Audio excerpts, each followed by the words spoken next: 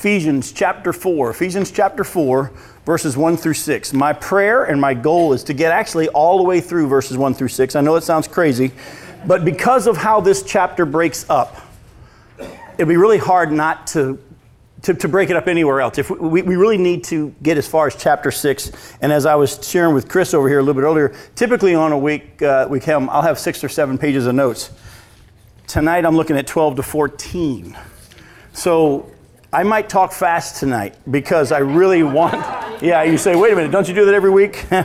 Well, faster. You're not as fast as Barry Stone. Yeah, exactly. So let's get into chapter 4. My goal and my prayer is that we'll get all the way through chapter 6 because I want to start fresh in verse 7 next week. We'll just see how far we get.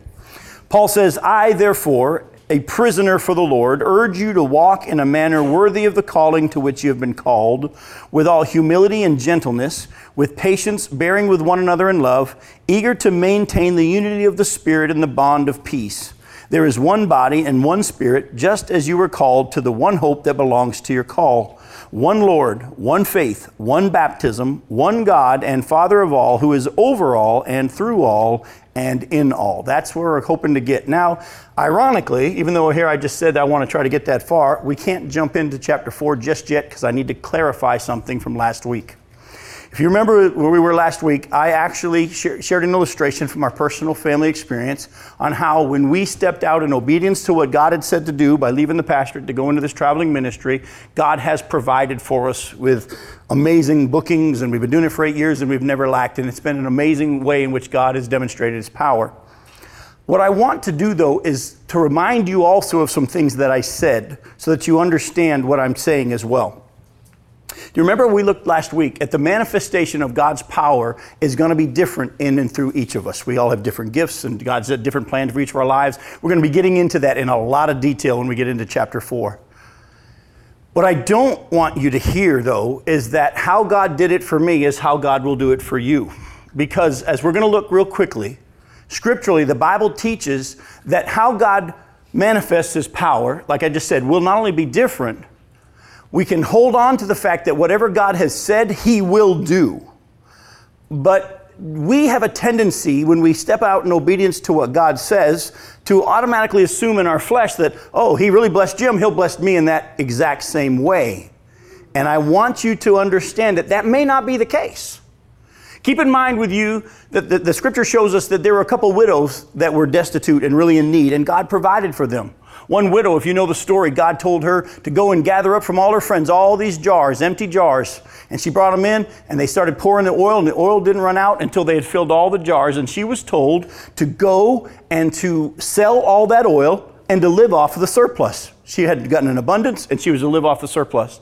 Another widow, Elijah goes to her, and he tells her, here's what God says. If you feed me first, every time you go to the cupboard, there'll always be something there. It'll never run out. Now, one widow, he made sure that there was never a lack. Another, he gave a provision by giving a surplus. Now, let's be honest.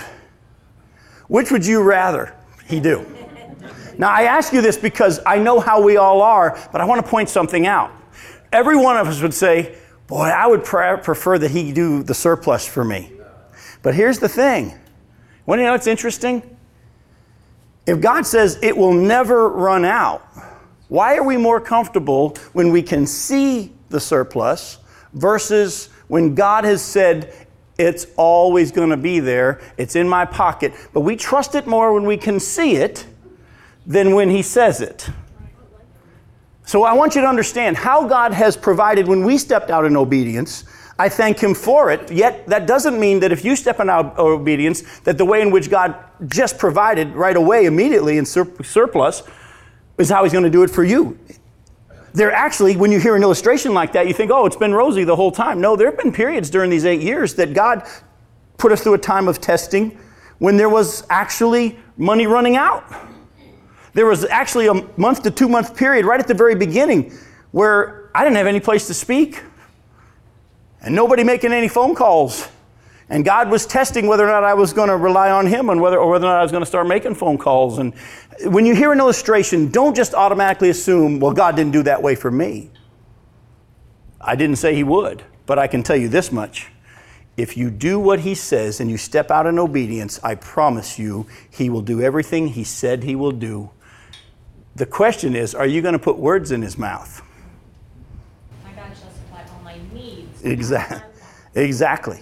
We have a tendency to assume that when I do what God says, it's going to work out wonderfully. Does anybody know what happened to Moses when he had his burning bush experience? I mean, we're talking an incredible, clear call of God. God meets him at the burning bush and says, I want you to go to Pharaoh, and you go to Pharaoh and you tell him, let my people go. So Moses does what God says. It took a little fear and boldness. He went to Pharaoh. Did it all work out nice? No, Pharaoh actually said, hey, sounds like you guys got a lot of free time there. Come up with these plans to go out in the wilderness. Tell you what, same amount of bricks, now you got to get your own straw. Get right to you, Duke. And then, what does the Bible says? The Bible says that when that happened, the Israelites hated Moses. This is why you've got to know, what did God say? Not, well, I thought it was going to work. No, what did God say? Let me tell you what God said when we left the pastor to go into this ministry. As I've been wrestling with, are you telling me to do this? Or is this really you? Or is this me? All that stuff we all go through.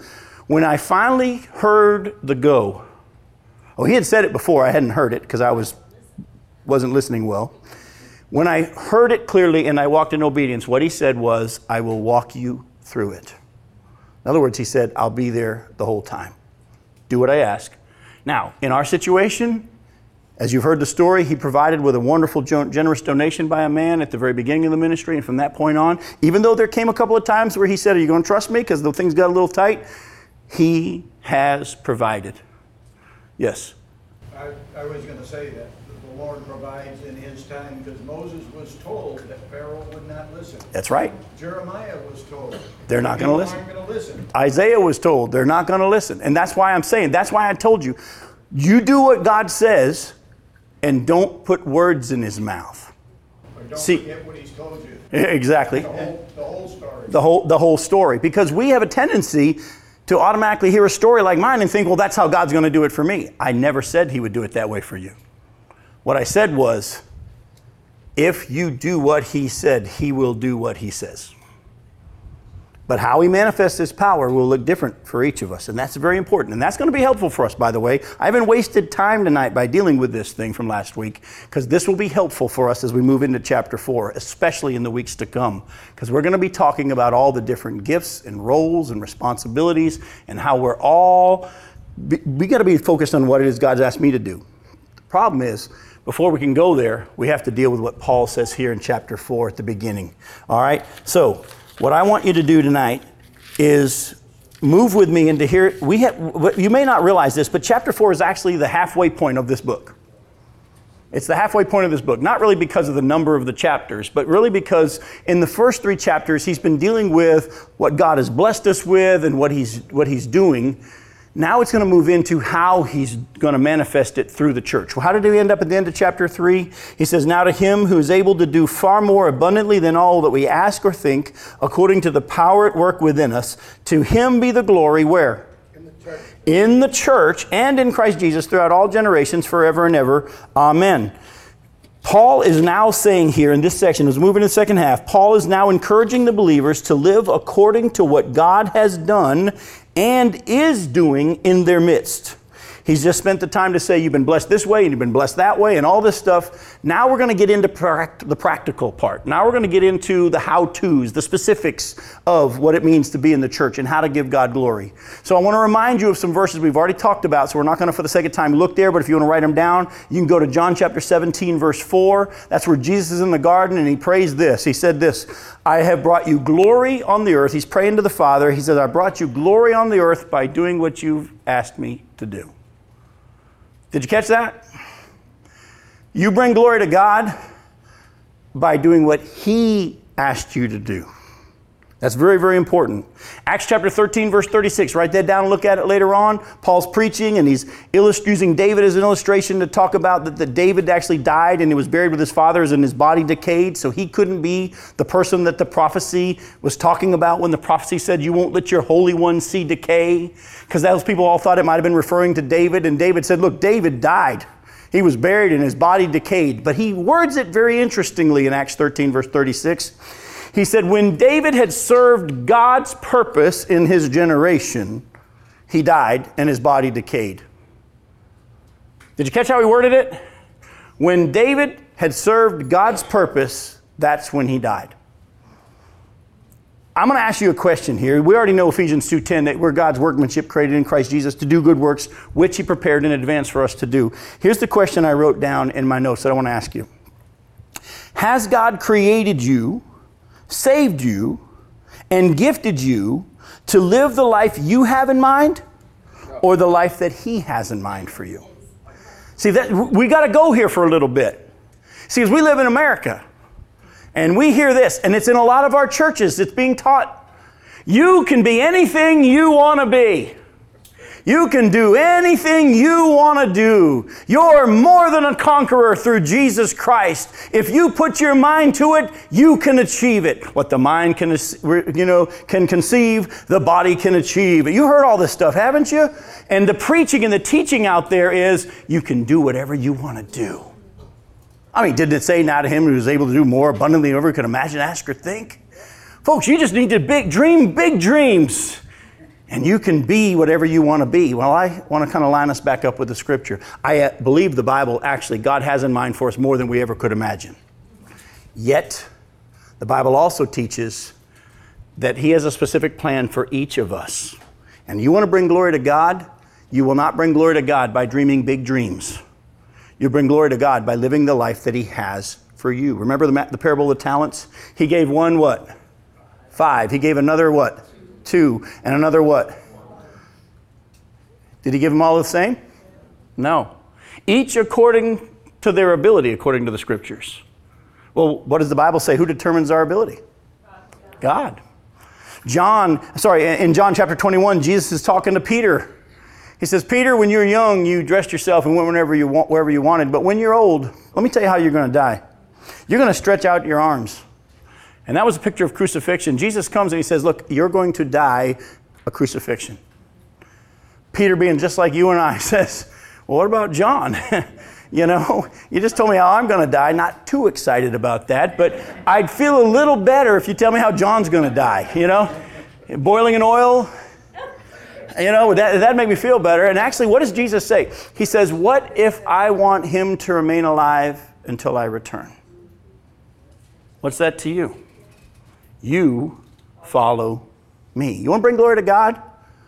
You live the life that he has in mind for you. You serve God's purpose in your generation. Acts 17, Paul says that God determines where we'd be born and when we'd be born. And he does it for his purposes to bring us to him, and then to use us for his glory, to bring others to him, and to use us for his purposes. Let me just tell you, for too long, the church has been trying to tell you what you ought to be doing, or the church has been saying you could do whatever you want to do. Let me just tell you, your God has awesome things in mind, more than you ever could imagine. But at the same time, why don't you be listening to let him show you what that is? And that's why it's so important for us to move into this section. Starting next week, we're going to really get into it in more detail, where we start looking at the different gifts and the different roles in the church and how God knits us all together for his purposes. But you need to find out where you fit in and just do that. Let me just use the email you got today as a little commercial or illustration of what I'm talking about. You got an email that said, hey, there's been only certain people bringing food, and if anybody else would like to. Hear clearly what we're not saying. We're not saying that everybody should be sharing equally in this role. See, that's where a lot of churches go and say, well, everybody should take their turn. That makes sense in our heads. But you know what? Some of you are gifted in making food. Some of you, please don't. You don't want me bringing food. Some of you, it's not a burden for you to bring food every week. Man, if it's way God's blessed you and you're gifted and you want to do it and it's fun, it's not a chore, it's not a burden, sign yourself up a lot. Sign-up's back there. Becky's pointing. We just want you to know that that is available if you want to serve in that way, and that's an area you're gifted. We just want you to know that it's there. Please do not hear us say everybody should be pulling an equal amount of weight. I don't believe that's what the Bible teaches. All right? Now, along that line, remember how Satan was not satisfied with his lot in life. We've already been through that study. Remember when we got to that part? How God's intent that was through the church, the manifold wisdom of God we made known to the spiritual authorities in the heavenly realms, in the heavenly places. Satan was not satisfied with his lot in life. And he's going to want to make you not satisfied with your lot in life. That's why the false teaching of you can be whatever you want to be appeals to our flesh. But I still tell you, what he has in mind for you would blow your mind and is better than you ever would have dreamed. But why don't you find out, okay, God, you made me. You saved me. You're the one that's given me gifts. And you have a specific plan and a way you want me to use those gifts. What is that in mind? Now, everything in me wants to go into that in great detail now, but I got to stop. Because Paul, before he goes into any more detail about that, he spends verses 1 through 6 at the beginning here dealing with something that's even of more importance. Before we can get into the specifics of how we all are gifted and called, before we can go branch out, there's something we got to see before we go do that. And as we do, let me ask you a question. I just said you can't be everything you want to be. I just said that God's got a specific plan for you, and it might be rough. It might not be as easy as somebody else's. I just said that we don't know, but God is the one who makes the calls in our life and what he wants to do. I'm going to ask you not a show of hands, but I'm just going to ask you a simple question. Do you have a problem with that? You know who didn't? Paul. Look at what he says here in chapter 4, verse 1. I, therefore, a prisoner for who? For the Lord, urge you to walk in a manner worthy of the calling to which you have been called. We'll get into the specifics in just a second. Look at how he starts this part now.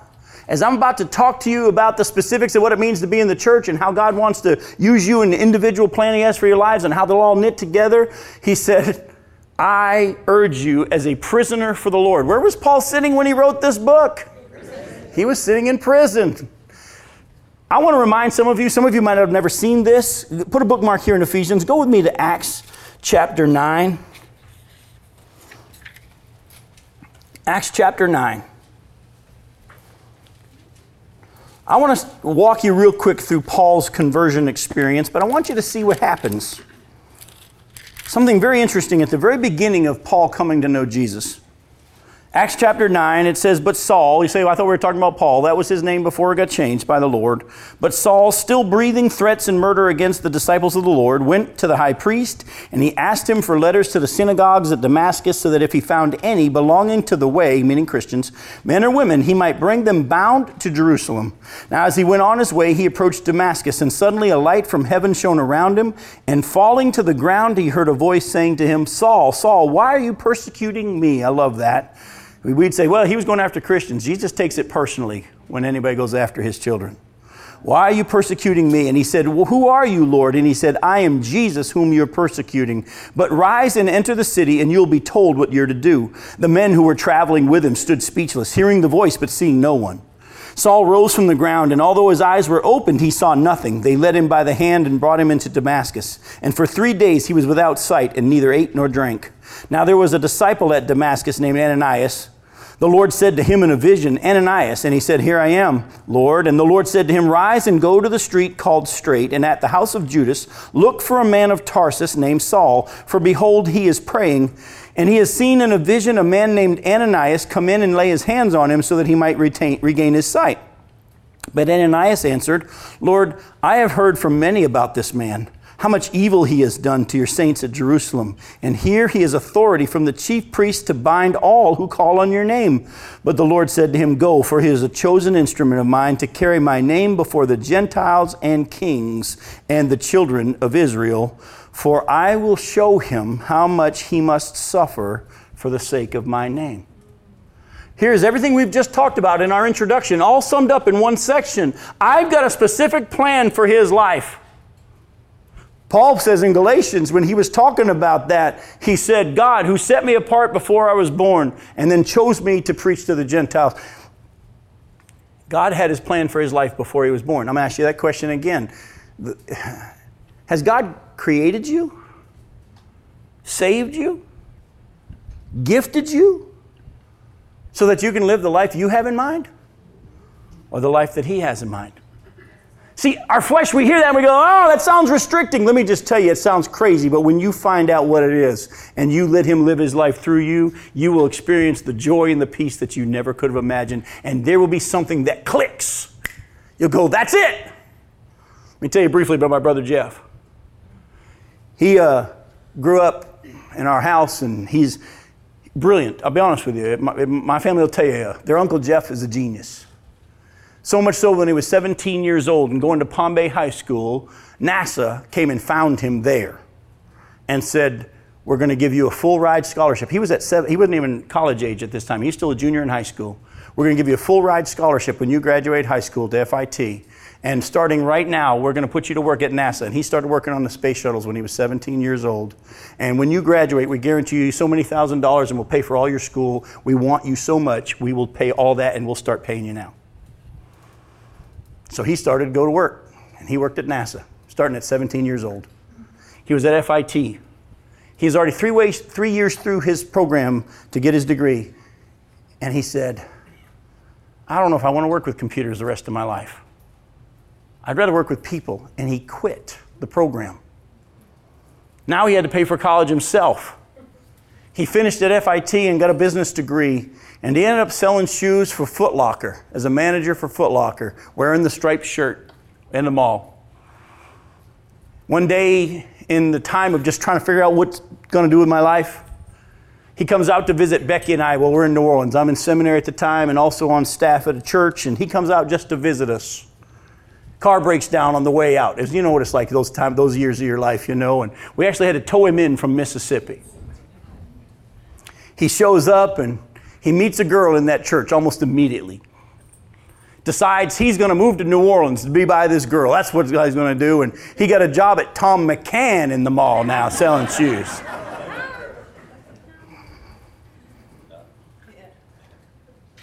One night, on a Wednesday night, he's at work.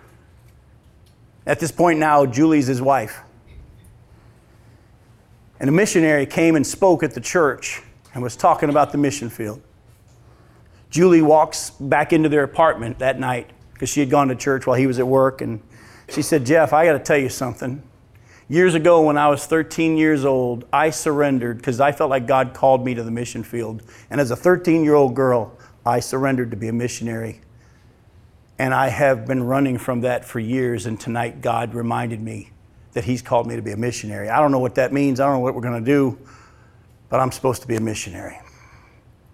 And Jeff said it was like you had flipped on a light switch where God said, that's it. And they redirected and they've been missionaries in Uzbekistan. They were for 10 years. Then they served as at a church on staff in New Hampshire for 3. Then they were over in Thailand for 3. And now he's associate pastor of a church in Georgia, in Woodstock, Georgia. And he's happier than he's ever been because he's doing the work that God's called him to. Took him a while to figure out what it was, but when it clicked, it clicked. Oh, by the way, I wouldn't have wanted to go to the places that God sent him. But that wasn't my call. That was his call. Whatever it is. Even Paul, I'll show him how much he must suffer for my name. Paul embraced the life that God had for him. We're not going to take the time to turn there, but in 2 Corinthians chapter 12, Paul talks about how God gave him this thorn in his flesh because of the great revelations that he had been given. He'd gotten to see heaven and so on. And not allowed to talk about some of the stuff he saw. But to keep me from becoming conceited, Paul says, God put a lot of thorn in my flesh. And I begged 3 times that God would take it away. And God said what? No, my grace is sufficient for you because my power will be made strong or evident in weakness. And what does Paul say at the end of that section? In verses 9 through 12, he says, therefore I will embrace my weaknesses because that's where God's power is released in my life. I want the life he has for me. I know this isn't the preaching you hear. I know this doesn't sound good to our flesh, but let me tell you, if you're willing to trust God at his word, you will understand when Paul says, I'm a prisoner for the Lord. Oh, by the way, has anybody thought about the fact that this prisoner for the Lord was the one who just wrote, I wish you guys would come to understand the height, the width, the depth, the breadth of the love of God. Go back to Ephesians chapter 4. Someone who is exercising their gifts in a way that shows the unity in the body will live and walk in a way, because that's what he says here. I urge you to walk in a manner worthy of the calling to which you've been called. You say, well, what have we been called to? It'll become clear as we get into this. But verse 4 shows us that there's a connectedness to our call. Look at verse 4. He says, there is one body and one spirit, just as you were called to the one hope that belongs to your call. One Lord, one faith, one baptism. We'll get into all that tonight. I just want you to see this much as we get into this. There is a connectedness to your call. As you hear me talk about God's specific plan for your life, it's also very easy for our flesh to say, well, let me just go do that and I don't have to deal with people. Sounds good to us, no mercy people. But that's also not what the Bible teaches, as you're about to see. Before Paul goes into the specifics, how it all plays out, he's going to now focus on the connectedness of all of us. And we're going to start dealing with some issues tonight that we need to kind of look at. Paul says someone who is exercising their gifts in a way that shows their unity in the body will live or walk in a way that is, and then he says we see here, in a way that's humble. Humble people do not lord their authority over people. They do not seek to be in charge or to be praised. One of the saddest things I see as I travel around the country and go to so many different churches is see people jockeying for position. What did Jesus say about wanting to sit in the most important seats? He said, don't do it. Don't do it. Yet, we all want to move up the ladder. We politic to be deacon. I mean, because, everybody's out there nominating and, hey, put in a good word for me. I always told a man, the moment you told me that you wanted me to vote for you for deacon, you're already disqualified in my mind. You're not ready. You're not ready. And he says, I want you to live humble. Let me actually take you to two passages. Go to 1 Peter chapter 5.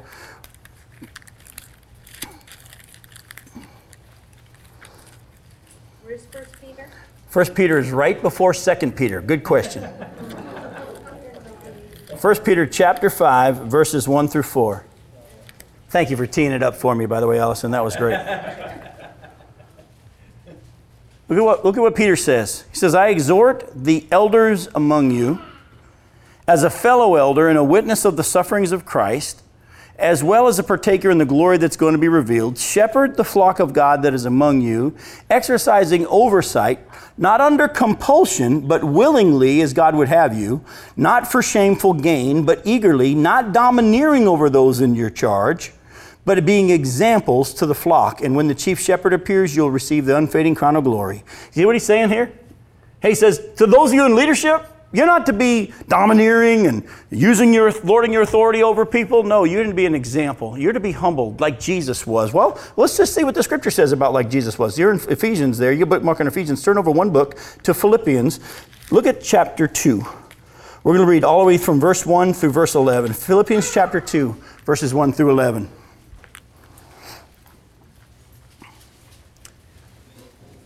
Paul says, so if there is any encouragement in Christ, any comfort from love, any participation in the Spirit, any affection and sympathy, complete my joy by being of the same mind, having the same love, being in full accord and of one mind. Do nothing from selfish ambition or conceit, but in humility count others more significant than yourselves. Let each of you look not only to his own interests, but also to the interests of others.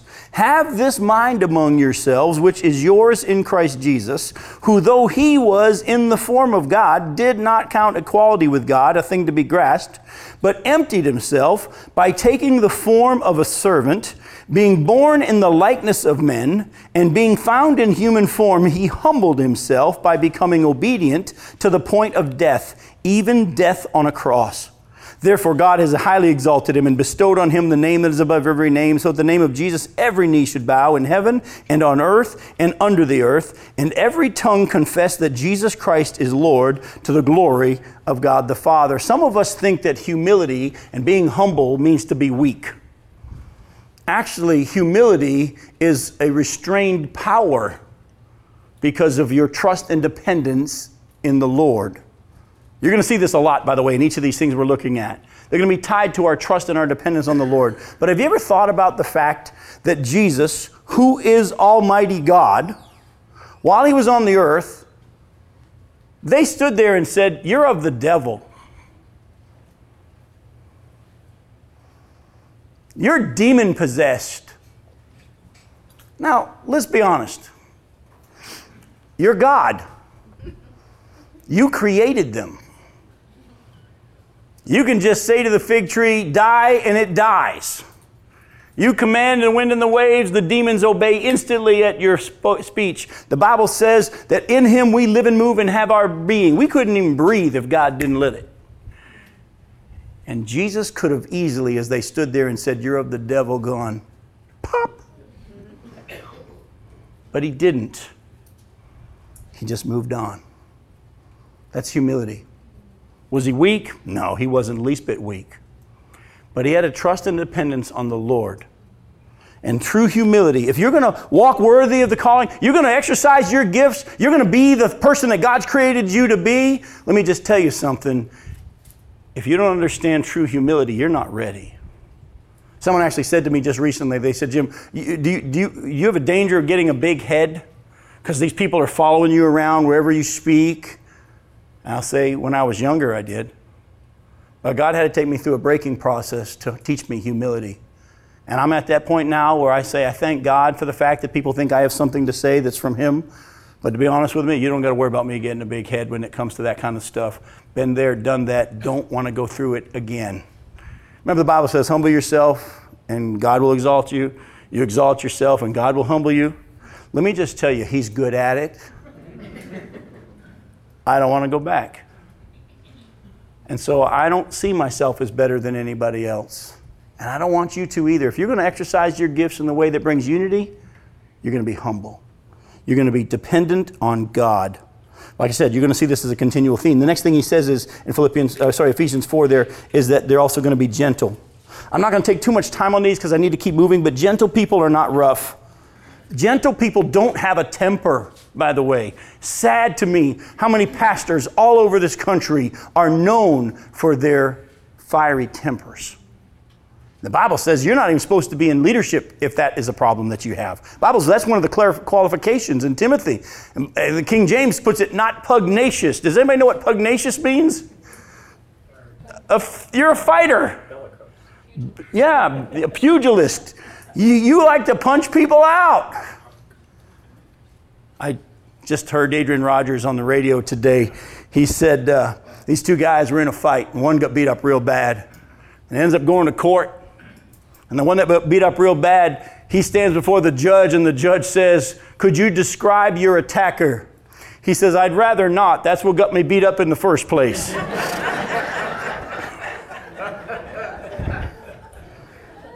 In Matthew chapter 11, verses 28 and following, remember Jesus says, "Come to me, you are weary and heavy laden, I will give you rest. Take my yoke upon you and learn from me, for I am" what? "I'm gentle. Gentle and humble of heart, and you will find rest for your souls." Galatians chapter 6, verse 1 says, "If you see your brother in a fault, you who are spiritual, restore them gently."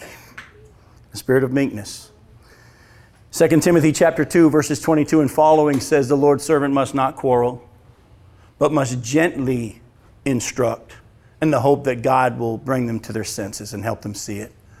Folks, too many people thinking that they're moving up in the realm of Christianity, I'm just exercising my gifts, are abusive and rough on the people around them.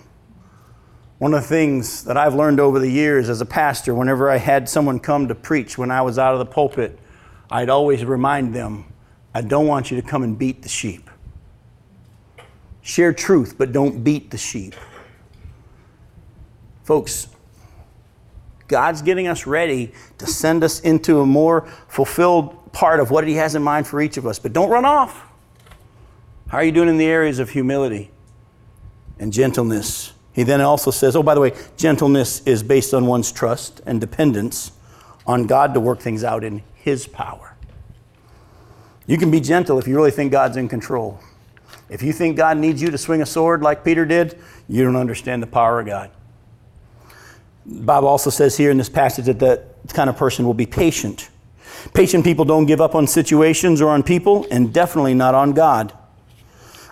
For the sake of time, I really want to move into, I want to skip, but I can't. These scriptures I really want you to see. Go to Romans chapter 12. Romans chapter 12. Look at verses 9 through 13. It says, let love, Romans 12, verse 9, let love be genuine, abhor what is evil, hold fast to what is good. Love one another with brotherly affection. Outdo one another in showing honor. Do not be slothful in zeal, but be fervent in spirit. Serve the Lord, rejoice in hope. Be what? Patient in what? In trouble, in tribulation. Be patient in tribulation. Be constant in prayer and contribute to the needs of the saints and seek so hospitality. Look what he says. We need to be patient in trouble. I know every one of us, our first thought when trouble comes is, how do I get out? I don't even know how I got in, but I want to get out. Be patient. There's nothing wrong with saying, Lord, could you take this away? Jesus prayed that prayer. But if God chooses to not take it away, will you be patient? Or if he says, I will, but not yet, will you be patient? I'm doing something, but Lord, it doesn't look like you are. Will you be patient? See, patience depends on a dependence and a trust, and God to work things out in his timing. 1 Thessalonians chapter 5, we're not going to turn there because of time, but that in verse 14, he's telling them, his brothers, warn the idle, encourage the timid, help the weak, be patient with everyone. We're not only to be patient in tribulation, we're to be patient with each other. And some of us make others test that even more than other people do. But look at James chapter 5 as well. James chapter 5, verses 7 through 8. This is for Allison Wilson. I just did that so she would finally turn a Bible page. I'm teasing. I'm teasing. Did you hear the gasp? I wonder if that gasp was recorded. That was awesome. James chapter 5. Look at verses 7 through 8. When she sees what it says, she's going to be okay with it. Be patient, therefore, brothers, until what? The coming of the Lord. See how the farmer waits for the precious fruit of the earth, being patient about it until it receives the early and late rains. You also be patient. Establish your hearts for what? For the coming of the Lord is at hand. Folks, patience is going to be manifested in a lot of ways. In trouble with each other, waiting for the Lord. Has anybody noticed that there's a lot of waiting in this life? God's done it on purpose. God's done it on purpose. He's using it to shape us. Abraham, you're going to be a mighty nation. 25 years later is when the baby's going to be born. David, come on out of your field, dude. We're going to anoint you. You're the next king of Israel. 15 years later. Joseph, you're going to have all your family bow down to you, dude. It's going to be awesome. They're just going to bow down to you 20-something years from now. Folks, how you doing in that area? See, it's easy to get into, just tell me what my role is. I want the joy of serving God in the role that he's got for me. I want to just go do it. No. You need to walk worthy of the manner in which you've been called. Humble. Gentle. Patient. Each one of these makes us, it's all going to be based on our dependence on God and our trust in God. And the last one he says there, and you see in Ephesians 4, it's also bearing with one another in love. Love is the key, by the way, in all of these things. You will deal better with and bear with others when you remember how patient God has been with you. You can only share the love of God, by the way, if you have received the love of God. One of the biggest things that's helped me as a parent is when my kids would do certain things and my first reaction was to get angry, was to stop and think, wait a minute, I did that too. God's been patient with me. And it made it easier for me to be patient and bear with them, with one another. Has anybody noticed how often, and I'm not going to take the time to turn there and show you, but has anybody noticed how often the Bible says that we're to bear with one another? In other words, it's almost like God assumes we're going to get on each other's nerves. It's almost like God thinks we're going to get offended by each other or something. That doesn't happen. Yeah, weird. Actually, we don't have time to turn there. Has anybody thought about who's writing this? Has anybody thought about who's writing, be humble and gentle and patient and bear with one another? No, who's writing this? Paul, Does anybody know what happened between Paul and Barnabas in Acts chapter 15? I thought about this and I thought, we can't tiptoe around this. We can't pretend that didn't happen. But if you double check me later, because again, for the sake of time, we got to keep moving here. But in Acts chapter 15, Paul and Barnabas had already been on a missionary journey together for a while, and they come back and report all that God did. It was really cool. And Paul says, let's go back and revisit some of those places we've been and check on the churches. Barnabas says, that'd be awesome. Let's bring John Mark with us. And Paul says, nah, let's not. Because if you remember, we brought John Mark with us last time, and it got kind of tough in this one town, and he deserted us. I don't think we should bring him. Barnabas says, you don't understand the gifting God's put on my heart. My name means son of encouragement. I want to give him a second chance. Paul says, no. And the Bible says they got into such a sharp disagreement, they parted company. Hey, Paul, where's your humility? Hey, Paul, where's your gentleness? Hey, Paul, where's your patience? Hey, Paul, where is your bearing with one another? Guess what? Paul's human as you and I. And I love the fact that the Bible shows us everybody's warts. But if you keep studying, you'll find that Paul got it right. Yes, they had a knockdown, drag out, and they didn't talk. One took one, and another took another, and they took off.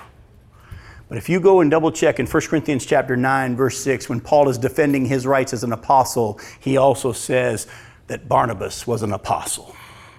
And this was after that time. And we can see that he had reconciled with Barnabas. Not only that, let me show you something. Go to 2 Timothy. We'll show you this. There's time for this. Go to 2 Timothy chapter, well, the last chapter of 2 Timothy.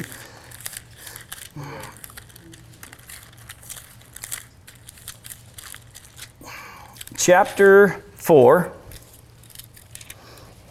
And look at what he says in verses 9 and following.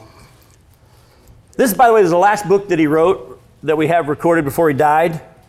He says, do your best to come to me soon, for Demas, in love with this present world, has deserted me and gone to Thessalonica. Crescens has gone to Galatia. Titus to Dalmatia. Luke alone is with me. And get Mark. By the way, that's that same dude that he didn't want them with him. Get Mark and bring him with you, for he is very useful to me for ministry. Guess what? He reconciled. Folks, we're going to get on each other's nerves at times. There are going to be times we're going to be offended. But we're to bear with one another in love. And it'd be easier if you understand how much God's forgiven you, so that you can then extend that same thing. Are there going to be times you blow it? Yes. Paul did. The same one who wrote this from prison, he did. But guess what? He also knew that the Bible says, as far as it lies with you, live at peace with everyone. And you know and I know what happens in your spirit when you're not at rest because something's not right between you and a brother or a sister. And you can't rest. You can't sleep. What does the Bible say? Leave your gift at the altar. Go make it right. And then come back and worship God. I'm not saying we're going to be perfect in these areas. But God's given us a picture of how to measure what it's going to look like when we actually let him do what he does through us. See, the problem when we start getting into spiritual gifts and we start getting into being used of God, when we start getting into God's plan for each of us, the problem is all of a sudden we start getting puffed up. And the sad thing is, I have seen too often in Christianity people who are, quote unquote, exercising their gifts for their glory, or I'm being led of the Spirit, and it causes division and confusion and disharmony, and they look down on those who don't have what they're having or experience what they're experiencing. Let me take you real quickly to 1 Corinthians chapter 12. I'm going to make you a little heads up, by the way. We're not getting to the end of verse 6 tonight. I just know it. So I'm talking to the Lord now, and he's telling me we'll just pick up where we left off next week. And I wanted to get further, but I've got to be patient and trust him. I got to trust him. Listen closely to what Paul says here in 1 Corinthians chapter 12, verse 4. Look closely at what he keeps saying. He says, now there are varieties of gifts, but the same Spirit. And there are varieties of service, but the same Lord. and their varieties of activities, but it is the same God who empowers them in all and everyone. To each is given the manifestation of the Spirit for what? For the common good. We're coming back to that.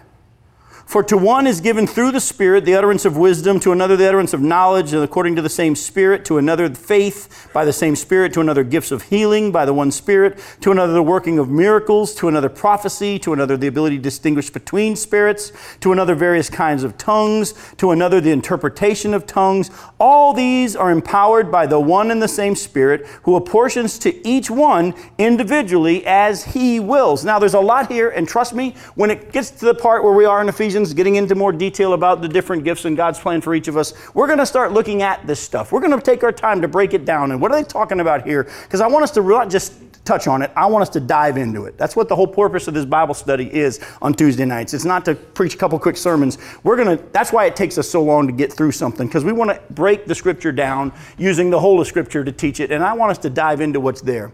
So when it comes time, we'll come back and really look at this. But the couple things I want us to see for tonight is this.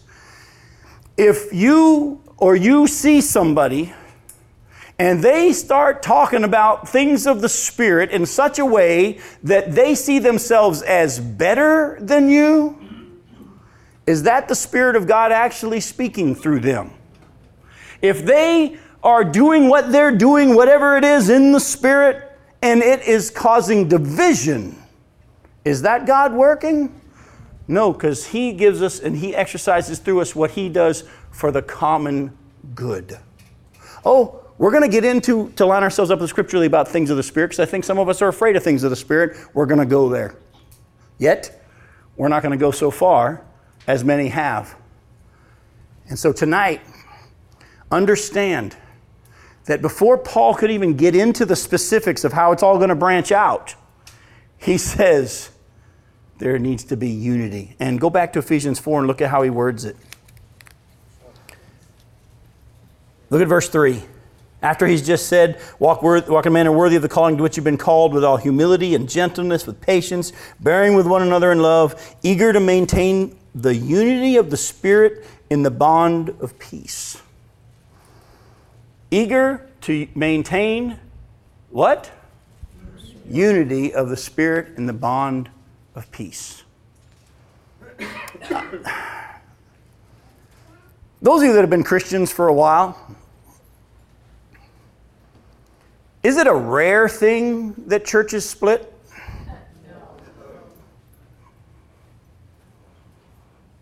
Isn't it sad how every single one of us could not only tell of one story, but probably at least 5? Part of it is because we've not understood what we're going to be taking our time in. And that's why I feel like God's saying, Jim, you could rush through this and hit all the notes and say all the things you have written down, but it's too important for us to just run over it fast. How many of you know how you like things? Those of you who didn't raise your hand lied to me just now. We all know how we like things, don't we? That's part of the problem. We all have strong opinions when it comes to this, that, or the other. Chris and I were having breakfast today, and it was a great breakfast. He paid. And he and I were talking, and I said, you just sit down in any church and you just throw out the whole topic of Syria. Will that be fun to watch? Not something to be fun to be in, because we all have strong opinions on a lot of stuff. When it comes to things of God, as you're about to see, God does things His way. But we all still want to have a say on how we think it ought to be. And He's given some people the responsibilities, we're going to see in Ephesians 4, to be in leadership in the church. And they have been given more responsibility than others. And some of these responsibilities to make decisions that we may not like. So we rewrite our Constitution and bylaws to make it where everybody has an equal say. That's not what the Bible teaches. The Bible talks about authority and leadership and respecting those who are over you in the Lord. Those, as we just read tonight, who are in authority, not lording your authority over those. There's such a thing as God's given them that role and you don't want it. Yet we do. And typically, because we haven't really been faithful to let the Scriptures guide us in what the church is supposed to look like, we've kind of done it with a mixture of the Word and a mixture of the flesh, and we wonder why the church today looks like kids on a playground. You ever sat back and watched kids on a playground? Oh, you're going to have people jockeying for position. You're going to have bullies. You're going to have people trying to get people on their side against those people on the other side. And guess what? Folks, I don't know about you. I'm tired of it. And I like the fact that Tuesday night we get together from 10, 12 different churches and we ain't talking about church. We have no constitution and bylaws. But we want to get together and we want to dive into the Word. We want to love each other, and God's developing relationships among us that are branching out beyond here, and I think it's an awesome, wonderful thing. And maybe, just maybe, part of God's plan is that if we would grasp this truth, He might send us back to our local bodies to be used to, well, you guys, you ever started a fire? What's the first thing you use to start a fire? You want to get a good fire going, what's the first thing? Kindling. You go get the kindling wood. You don't start with a log, do you? Some people say gasoline and a blowtorch. I have done that too. But no, if you want to build a good fire, you go get the kindling wood. It's a little branch here and a little branch there, and you bring them together, and they start to grow. And then in times, you can add more, and it becomes a roaring fire. Instead of going back and trying to change your church, why don't you say, Lord, I just want to be a piece of kindling wood, and go find another piece of kindling wood in your local congregation. And you get together and you say, Lord, in your time, in your way, how you want to do it, and you pray. And you speak when He tells you to speak, and you're silent when He tells you to be silent. And you say, God, I know this is on your heart more than it's on ours, because it wouldn't even be on ours if it wasn't on yours. Do it. And show me how I fit in. And you watch what God does in each of them. Oh, are there going to be times that there's still going to be church splits? Yeah, Paul and Barnabas did. This is still going to happen. But before you go branch off and find out the role that God has for you, why don't we begin to let God begin to make us eager? I'll read it again. Eager to maintain the unity of the Spirit in the bond of peace. Next week, we're going to look at the fact that there's one body, one Spirit, one hope, one Lord, one faith, and one baptism, and one God. That's a lot. That's what I can promise you now, we'll get as far as verse 6 next week. But I don't want to rush through it because there's some things in there. We're going to talk about baptism. We're going to talk about things of the Spirit. We're going to talk about all that stuff according to the Scriptures. Do you notice that before Paul gets into, some will be doing this and some will be doing that, he focused on what? Hey, you're got to be focused on this first before you ever understand this. Because if what this doesn't work towards unity here, you won't be of the Spirit. I don't care how much you say you're of the Spirit. Let me pray for us. Father, there's so much still more to say, and I just feel like you're just telling us this is a place to stop, and so I trust you on that. I look forward to us coming back next week and looking at the fact that there's one Lord, one faith, one baptism, one God, one destiny, or one hope. Lord, may we come with an anxious heart to see what that looks like, so that you can root us and ground us in truth, so that as you reveal to us your plan for each of us, we could see how it not only works through us, but also how it connects with the body. So Lord, tonight you might have been speaking to some of us, because I know if we're in local bodies, we're dealing with issues that are going on, and there's division, and there's factions, and there's envy, and there's strife. But Lord, instead of getting to the point where we're frustrated and anxious, may you remind us that you are the master fixer, the master healer, the one who mends broken things. And you have the ability, through the power of your Spirit, through those who would let you work through them, and by the power of your Spirit alone, to bring restoration and reconciliation. Lord, before we go and try to change the paperwork so we can get everything fixed, if the paperwork were just fixed, we'd all follow it. Lord, we know that's not true. May we not think that the bylaws are the problem. May we come and begin to seek you and say, Lord, I want to be part of that group that's eager to maintain the unity of the Spirit and the bond of peace. Show me where I've not been gentle, where I've not been humble, where I haven't been patient. Lord, help me to trust you in this whole issue and to not think in man's ways of fixing things.